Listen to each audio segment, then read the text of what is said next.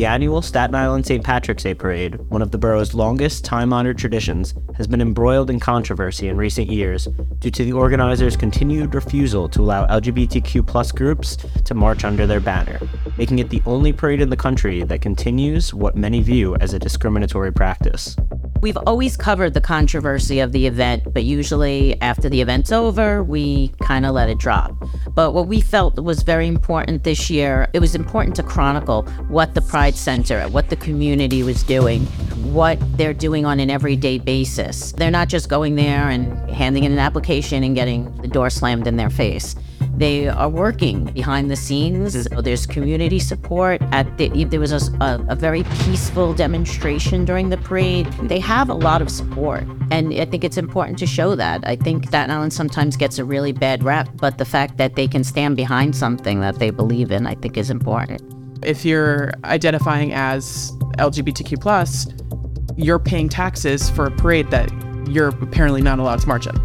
Right. So the organizers were really calling for that inclusion to just kind of say this is bogus. Like, why shouldn't we be part of this? That was the main point, and then talking about how they deserve to be included too.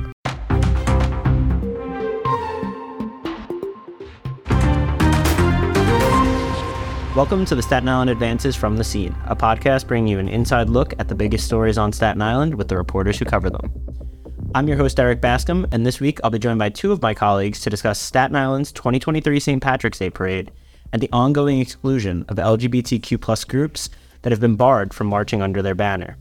First, we'll be joined by the Staten Island Advance's Public Interest and Advocacy editor, Tracy Purpura, to discuss the reporting that was done in the months leading up to the parade, the majority of which was covered by her team of reporters. Thanks for joining me today, Tracy. It's great to have you back on again so soon. We got to have you now 2 weeks in a row. For our listeners, for those who missed it, we had Tracy last week to talk about the new exciting series we're doing called Rebuilding Sandy Ground that you should definitely check out. But, between the Sandy Ground series, the parade coverage, everything else, politics and public interest all across the borough, it seems like your team has been very busy lately. Yes, very, very busy. There's never a dull day. No, we know that. We know that for sure.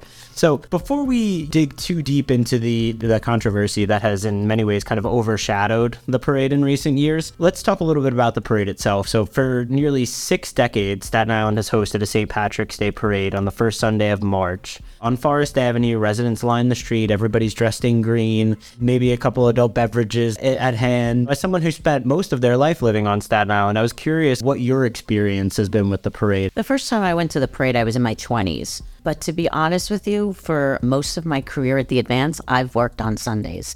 So there's been a lot of times where I may have learned a lot more about it from the coverage of it or organizing the coverage of it. My former stint before this one was as the weekend manager. So a lot of times I was organizing the coverage of the actual day, but I've only gotten the chance to enjoy it a few times. That's kind of sad to me, honestly. And again, it's a little different because you were South Shore, right? Yes, that is part of it, I think. I don't think we knew out on the South Shore that there was this great parade going on. Well, nowadays, the South Shore people certainly know that it's going on, and you can find them at Kettle Black if you would like to. But for me, it's always been like a big deal. I used to go when I was a kid. My parents would take me, and they would have the guy with the little carts with all the toys that he's wheeling down there. I would buy silly string and shoot it at people and get a little balloon or like a Nerf gun or something like that. And then obviously as I got older, it became teenagers going out doing things that teenagers do. To this day, I have a lot of friends who are from West Brighton, who are Irish, it's a big part of their tradition, their culture, whatever you want to call it. And so we're still find ourselves at Jody's every now and then. So it's something that I enjoy every week, every year rather. But obviously now we have to talk about the controversy that is overshadowing that. So the big thing is this used to be this fun, wholesome family event. And now it's kind of become a lot of the coverage. Unfortunately, the majority of the coverage leading up to it has been about the parade organizers' decision not to allow LGBTQ+ groups like the Pride Center of Staten Island to march under their banner during the parade. So if I'm remembering this correctly, you covered this controversy first as a reporter, right, when you were talking about what was going on here, and now you're handling it as the editor and assigning the story, still doing some reporting on it, but you just have so many sources in this, and I would say you're probably the best source on Staten Island parade controversy. So I'm curious, kind of, when do you remember this issue first popping up, and what kind of progress, if any, really, has been made over the past few years? Well, the controversy's actually always been there. The first time, I think it was in 2014, the Manhattan St. Patrick's Parade ended like a 2-decade ban on LGBTQ plus groups marching openly. And I think it was in 2021 that a Bronx parade was one of the last holdouts that were not allowing LGBTQ plus groups to march, and they were able to march. So Staten Island, as far as the research we've done, might be the only parade in the world that still bans LGBTQ plus groups. And that includes parades in Boston, in Dublin. Everyone allows groups to march under their own banner. And a lot of people say to me, oh, the Pride Center, they can march, but they just can't march under their own banner. But why shouldn't they be able to do that when other groups can march under their own banner? I think one thing that's confusing to people who may not know the story as well is the idea of like, why are the organizers able to do this over and over again? Because it seems like a pretty clear discriminatory practice to many people. So I was wondering if you could talk to us a little bit about, first, who the parade organizers actually are, and second, why they've been able to keep denying these groups over the years. Well, they're an arm of the Ancient Order of Hibernians, so they have their own committee. So from what I understand, it is about 5 people. It's the parade organizer, his name's Larry Cummings, who continually bans. I don't know how many other people are behind that, but he's the one who continually says they don't want any LGBTQ plus groups to march. And basically they're protected by the freedom of speech. And there's been cases up until the Supreme Court that have basically said they're the organizers. They can choose who they want and who they don't want to march. So that's just under the freedom of speech. Right. And so throughout the years, as you've covered this story, you've developed some really strong sources in Staten Island's LGBTQ plus community that you've spoken to for the stories. And so I'm curious if you could just tell us a little bit about these people and just kind of the message that they've been trying to get across throughout the years. Well, for the last 5 years, Carol Bullock has been the executive director of the Pride Center, and she's always taken a view that she just wanted to be peaceful about this. She didn't want to take away business from the businesses on Forest Avenue, that really this is a big part of their revenue. This is one of the biggest events Staten Island has. So she always just wanted to make a subtle statement. So in years past, you'd see a lot of rainbow balloons, you'd see a lot of rainbow signs in the window of or we stand for inclusion signs in the windows of businesses. But she always said she never wanted to stop the parade. The thing that we saw this year is so many people banding behind the Pride Center. And it's not just the Pride Center. The Gay Officers Action League was also denied this year. There have been other groups in other years that have been denied. But so many people did not want to partake in this. There was not one public high school band there. I heard that there's some dancing schools that do Irish step dancing. They stepped aside. The police this year withheld their Emerald Society band because nearly every Staten Island politician did not march. And that makes a big statement. Councilman David Carr called the parade committee disgusting, and a quote, that this is outright discrimination. So we've just been reporting what everyone's saying, and Community Board 1, which is the community board for the area, came out and they wanted the mayor to withhold city funding for the parade. And the city funding that is utilized, it costs about $300,000 each year for the police department overtime and the sanitation overtime. But Mayor Adams explained that wasn't possible in his view. Yeah, and that was something that I thought was interesting as well. That had been something that was kicked around for a couple of years of like, well, how much is the city paying for this? Should they be paying for this? And then we finally got some answers on that. We went to Adams and he pushed back pretty hard on it, I feel, and saying something along the lines of like, that doesn't make any sense, or whatever it is. And I do kind of understand the idea of like, if this parade is going to go on and you are going to issue the permit, then you need to make sure people are safe, right? Whether or not you want to support their alleged discriminatory actions or however you want to state it, you do still need police officers there. You still do need Forest Avenue to be cleaned up after the fact. So I understand where he was coming from in that regard. And so the one last thing before we go, I wanted to talk to you. This is something that you've been reporting on for a while now, but it seems like the paper made a really concerted effort this year to push for inclusion, including several editorial pieces written by different people. I was curious, as the public interest and advocacy editor, which is obviously your role, advocacy is right in there, why do you think the paper decided this year to go from simply reporting on the issue to really strongly advocating for one side of it? Well, I'll be honest with you. We had intended on doing this in 2020, but right after the parade unfolded in 2020, where several high school bands were kicked off the route, Councilman Joe Borelli was kicked off because he had a little tiny lapel pin that was a pride flag. So we had intended to carry it on, and then the coronavirus happened. Right. And the year after the parade didn't happen. So it was our first opportunity when the controversy had really heated up. And we've always covered the controversy of the event, but usually after the event's over, we kind of let it drop. But what we felt was very important this year, and we felt it was a good timing with the fact that it was important to chronicle what the Pride Center, what the community was doing, what they're doing on an everyday basis. They're not just going there and handing in an application and getting the door slammed in their face. They are working behind the scenes. There's community support.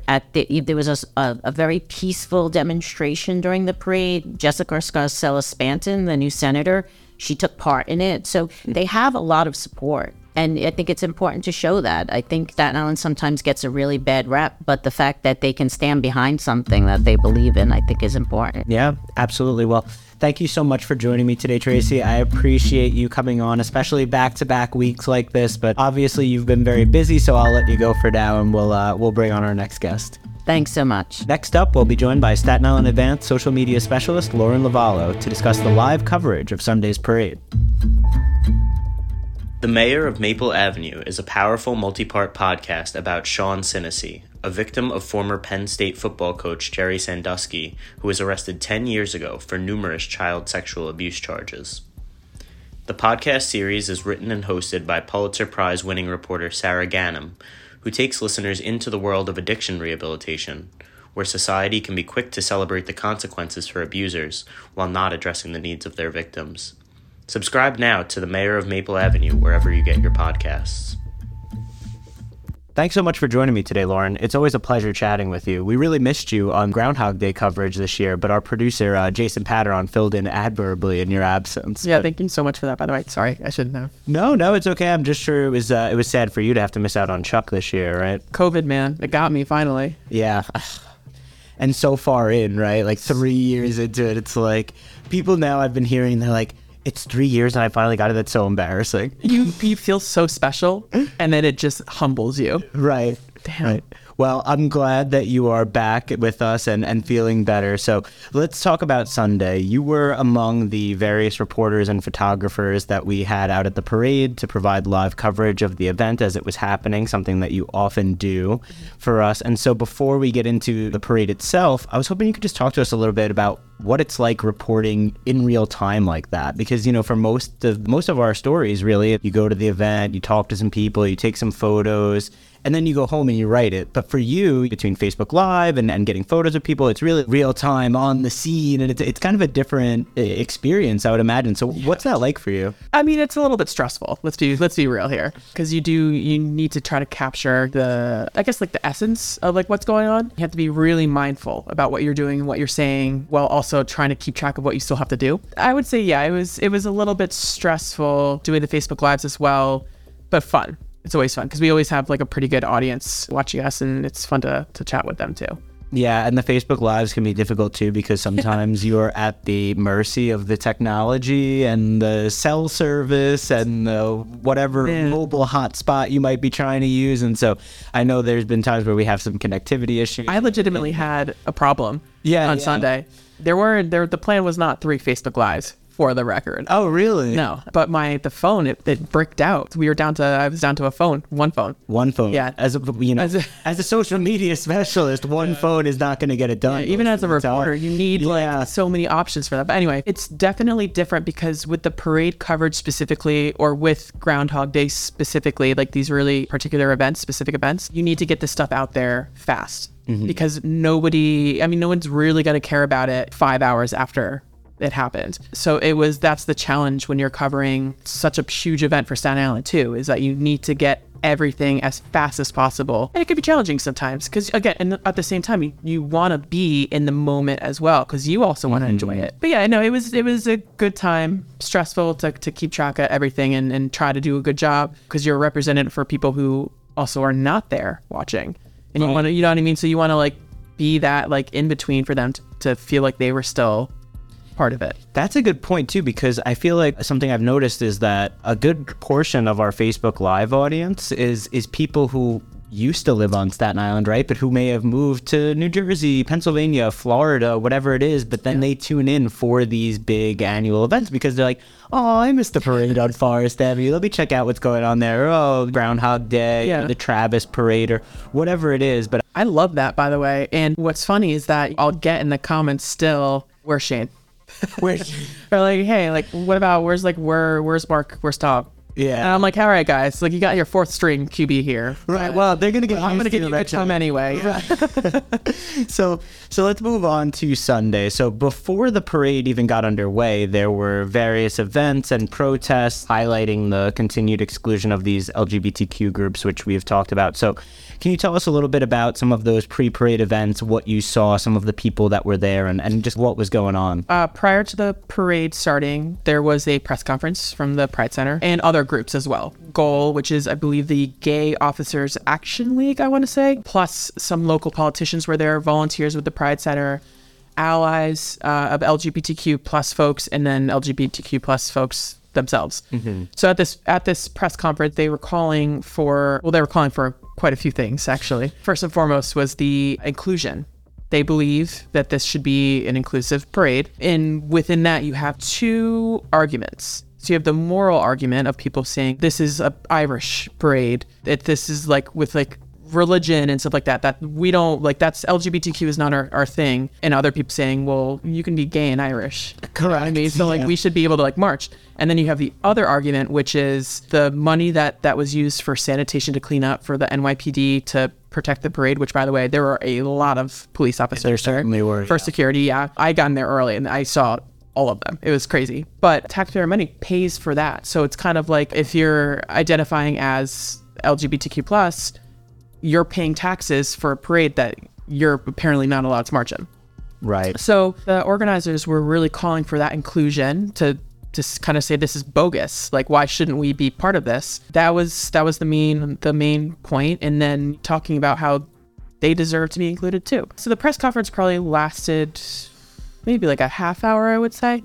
There's Carol Bullock, the executive director of the Pride Center, who spoke, of course. Casey Hankins, who is a volunteer with the Pride Center and also a community organizer. Jessica Scarcella-Spanton, the senator for the North Shore, who also spoke. It is definitely an ally, as she'll tell you. And the public advocate of the city, he came and spoke. It was a kind of a surprise for that. And a few other people. So it was a mix of folks who spoke and all called for the same thing, inclusion. It's a community event, a community parade. The whole community should be part of it. So after that happened, after the press conference, which lasted, maybe like 20 minutes-ish, 30 minutes-ish, was the Forest Avenue Mile, which is unofficially known as the Rainbow Run, which has been going on for about 8 years, I want to say. Something in that range, yeah. Yeah. Staten Island Athletic Club is who puts on the run, and they're fine with the Pride Center kind of co-opting it for their cause of the Rainbow Run.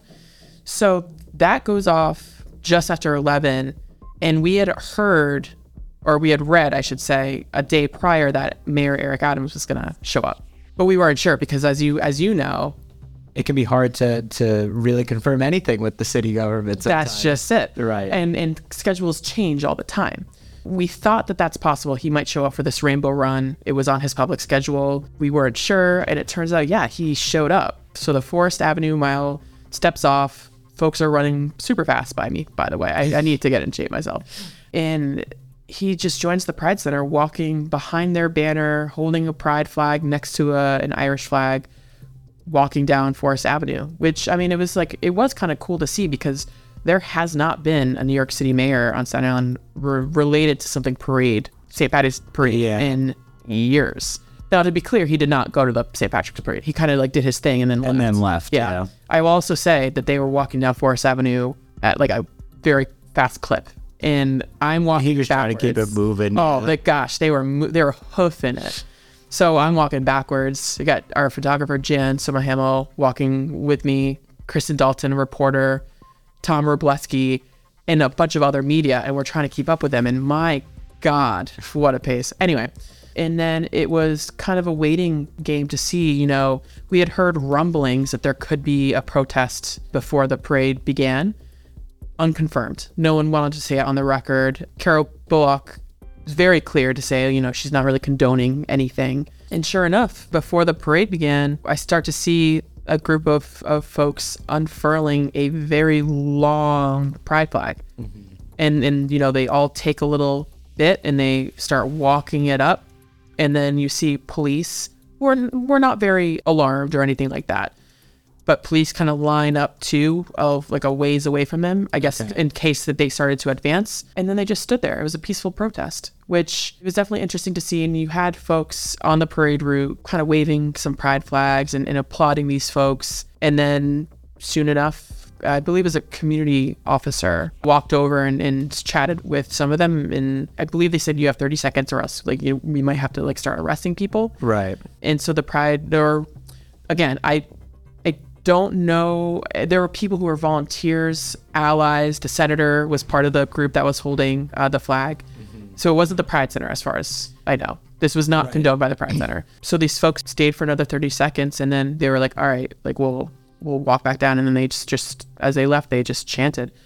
So it was interesting. Press conference, Rainbow Run, peaceful protests. Yeah, it's a lot. And with the mayor there in attendance for years, obviously, we've been having this conversation but it seems like they've taken that activism to the next step this year. And it was interesting too, because with the mayor himself, Community Board 1 had sent him at least one letter, if not two, related to the parade about inclusivity. And the call is, people are calling for the permit to be pulled and to never be issued to the parade committee and stuff like that. So we had our reporters, I believe, ask him a couple times about this parade, and he never really gives a full answer. As is often the case. That's politics, baby. It definitely is. And then he shows up for the Rainbow Run with little fanfare, I would say. Yeah, it's interesting. But from an optics perspective, it's not too surprising. It feels like it should have been a layup for him, really, from the beginning. And this is something that I've talked to Robleski about off air and stuff. As a Democratic mayor, right, this feels like a layup for you to go out and fight the good fight and score some brownie points with your constituents or whatever it might be there. And so the least he could do is show up. And so at least he did that. Yeah, it was interesting because one of our colleagues, I believe it was Kristen Dalton, said that yes, he was, because I saw it too, because I was, again, trying not to be run over by the people holding the pride banner. But Kristen had noticed that he was marching behind the banner. Yes, he was holding a flag. No, he was not chanting with them. Oh, interesting. Yeah, optics. Yeah, yeah. Sometimes it's the little things. Yeah. All right. Well, certainly very busy in the pre-parade stuff. So let's move on to the parade itself. So once the protest wrapped up, the parade did go on as scheduled. And as someone who has been really going to the parade for most of my life, it seemed like the turnout was actually pretty good compared to what I had seen. So it's weird. When I was younger, I felt like it was always packed and it was super busy. And then it started to kind of dwindle a little bit, even before COVID, obviously. COVID was an issue. But even in the parade 2020, went on right before COVID really popped off in New York City, for lack of a better term. And so I remember in 2019, 2020, wow, there are not as many people here as there used to be. You could actually walk on the sidewalks of Forest Avenue. It used to be you were packed in there. And so I was like, are people losing interest in this? Do people not care about it in the same way that they once did? But this year, I thought it was pretty busy again, and there was a lot of people out there. So I was wondering, from your perspective, walking around covering the parade in real time, if you could just walk us through what you saw out there. Yeah, I'll be the first to admit there were some crowds there. And I got there way early. like way early. I'm also like a neurotic like that. Like I need to get places like 10 hours early. So I was able to see things fill up, and I walked the parade route twice, I believe. Got to get those steps. in. Yeah, like I need them. But yeah, so in pockets, it was a little scarce, a little like skimpy. But then you get through other stretches on Forest Ave, and a lot of people packed in there. Much more, or many more folks than last year, I believe, in my opinion. I was covering the parade. I would agree. Yeah, I was there both years as well. It felt that way. Yeah, and also you have the folks who are like, I'm not going to go to this parade because I want to support the LGBTQ plus community. You have people who say that they don't want to go to the parade because they'd rather party at home. I will say, no, a lot of people turned out, and the weather, I mean, it was a beautiful day. Sunday. It was perfect weather. So yeah, walking around, people were very festive. There were folks with rainbow gear still on, or waving flags, like pride flags, and people were having a good time. Of course, the closer you got to certain bars, the more packed that area was. Well, absolutely, yeah. I mean, when you're in front of Jody's, or when you're in front of Duffy's, or, you know, those... Hobra, Kettle Black. Oh my God. Well, the Hobra, Kettle Black, that's a younger, more South Shore crowd that makes their way over here. Yeah, well, they certainly were. But, I mean, that line is so crazy. Sometimes I always joke that it looks like they're waiting for like King Dakar at Six Flags to just get into Kettle Black. Yeah. But yeah, specifically around the bars and stuff, even Burrito Bar, which is cool because, you know, they have the little patio thing. You see people kind of hanging off the patio with their drinks and stuff. I know, it's a... Oh, that's a good one. It was really interesting, though, to see. So, of course, I had done a story a couple weeks ago about businesses in the area and how they think that this controversy between Parade Committee and LGBTQ community affects business. And I had spoken with more than a few, actually. I reached out to just over a dozen, maybe a dozen and a half businesses. Majority of them did not want to speak on the record. Not surprising. Yeah, because, you know, they did say a lot of our clientele side with the Parade Committee. We don't want to alienate anybody. Personally, we do think that Pride Center and these groups should be able to march, but we're not comfortable saying that on the record because we know what the blowback is going to be. And then, you know, there were people who just didn't return comment, but I did see that they did have like "We Stand for Inclusion" signs on their windows, or they had maybe like pride flag, or they had some sort of like tell to say, oh, no, like we do support the Pride Center. No one went on the record to say we agree with the Parade Committee, but you got to understand why. Yeah, of course. And that's not to say that no one feels that way, unfortunately. Well, there are many people who feel that way. Yeah. Many people that feel that way. Exactly that. But so you had mentioned that, and this is something that they had done in years past, that some of the borough's LGBTQ plus groups would be going out during the parade as well and handing out pride flags and pins, or wearing whatever it might be, different like rainbow clad apparel. Right. And so is that something that you noticed as well? I saw a couple ones, one that really stood out to me, but I was wondering if you might have caught the same person, if we have the same person in mind. We might. Can you... Yeah, so I saw someone who was wearing basically a Pope outfit, but all green, an all green Pope outfit, but then with a rainbow beard hanging down. Yeah. And like a rainbow sash as well. So I really like that one, the Saint Pride, I suppose. Because there's a photo, I think it must be the same photo that we're thinking of, that we have in our system, in our archives, and there's a person that's next to that Pope-looking figure, holding a sign that says, "Kiss me, I'm banned." I had this, I wouldn't call it a debate, a conversation with some of our colleagues, because some of them were like, these people are really making jokes at the expense of LGBTQ+. But I'm looking at the photo and I'm like, no, they're embracing it. Embracing it. Yeah. That's interesting. And I'd never even seen that photo. I actually just saw this person on Sunday walking down Forest Avenue, and I was like, that's a good... I'll show you that photo. It's a good photo, too. Yeah, no, I tend to agree with you here. I think that is someone who is not mocking them, who is leaning into it and supporting them. So one last thing before we go. With you doing the Facebook Lives for us all the time, and especially with things like this during the parade, I was wondering what it was like, because, you know, we see those comments come in real time, and sometimes the comments are nice, and sometimes the comments are not so nice. And so given the controversial nature of this story, and as we've said, not everyone feels the same way about it as everyone else. Was it difficult for you to, and I haven't gone through all the comments. I mean, I think I saw just on one of the Facebook Lives, I think there was almost 600 comments. So is it hard for you to stay on track when you're seeing some of these things coming in, which may be in some cases hateful or discriminatory or whatever it is? How do you pick and choose which comments to respond to, which ones to ignore, and what is that like for you?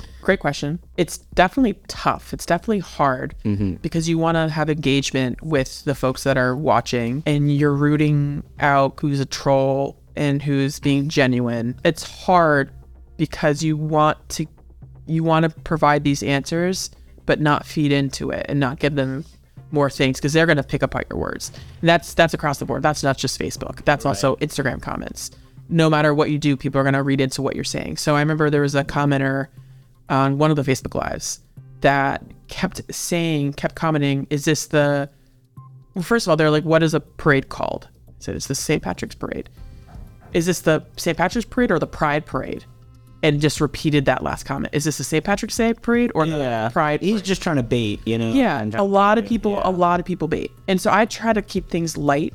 I'm trying to think in terms of, I can't really say certain things because I'm representing the newspaper, I'm representing our company. Yeah. Believe me, the things that go through my mind on the responses that I could make. Well, and that's what I'm saying, because it's difficult being the reporter in this situation, and especially because to this person who's trying to stir things up and bait you to say things and do whatever, like, dude, I'm just trying to do my job. If I'm not showing up to your place of work and like throwing questions at you in real time. You obviously might want to respond in a certain way, but when you're working and representing, and then you can't necessarily do that. And it's also like, why do you have to make my life harder? That's just it. Be like, also, who are you proving anything to? What are you getting out of this?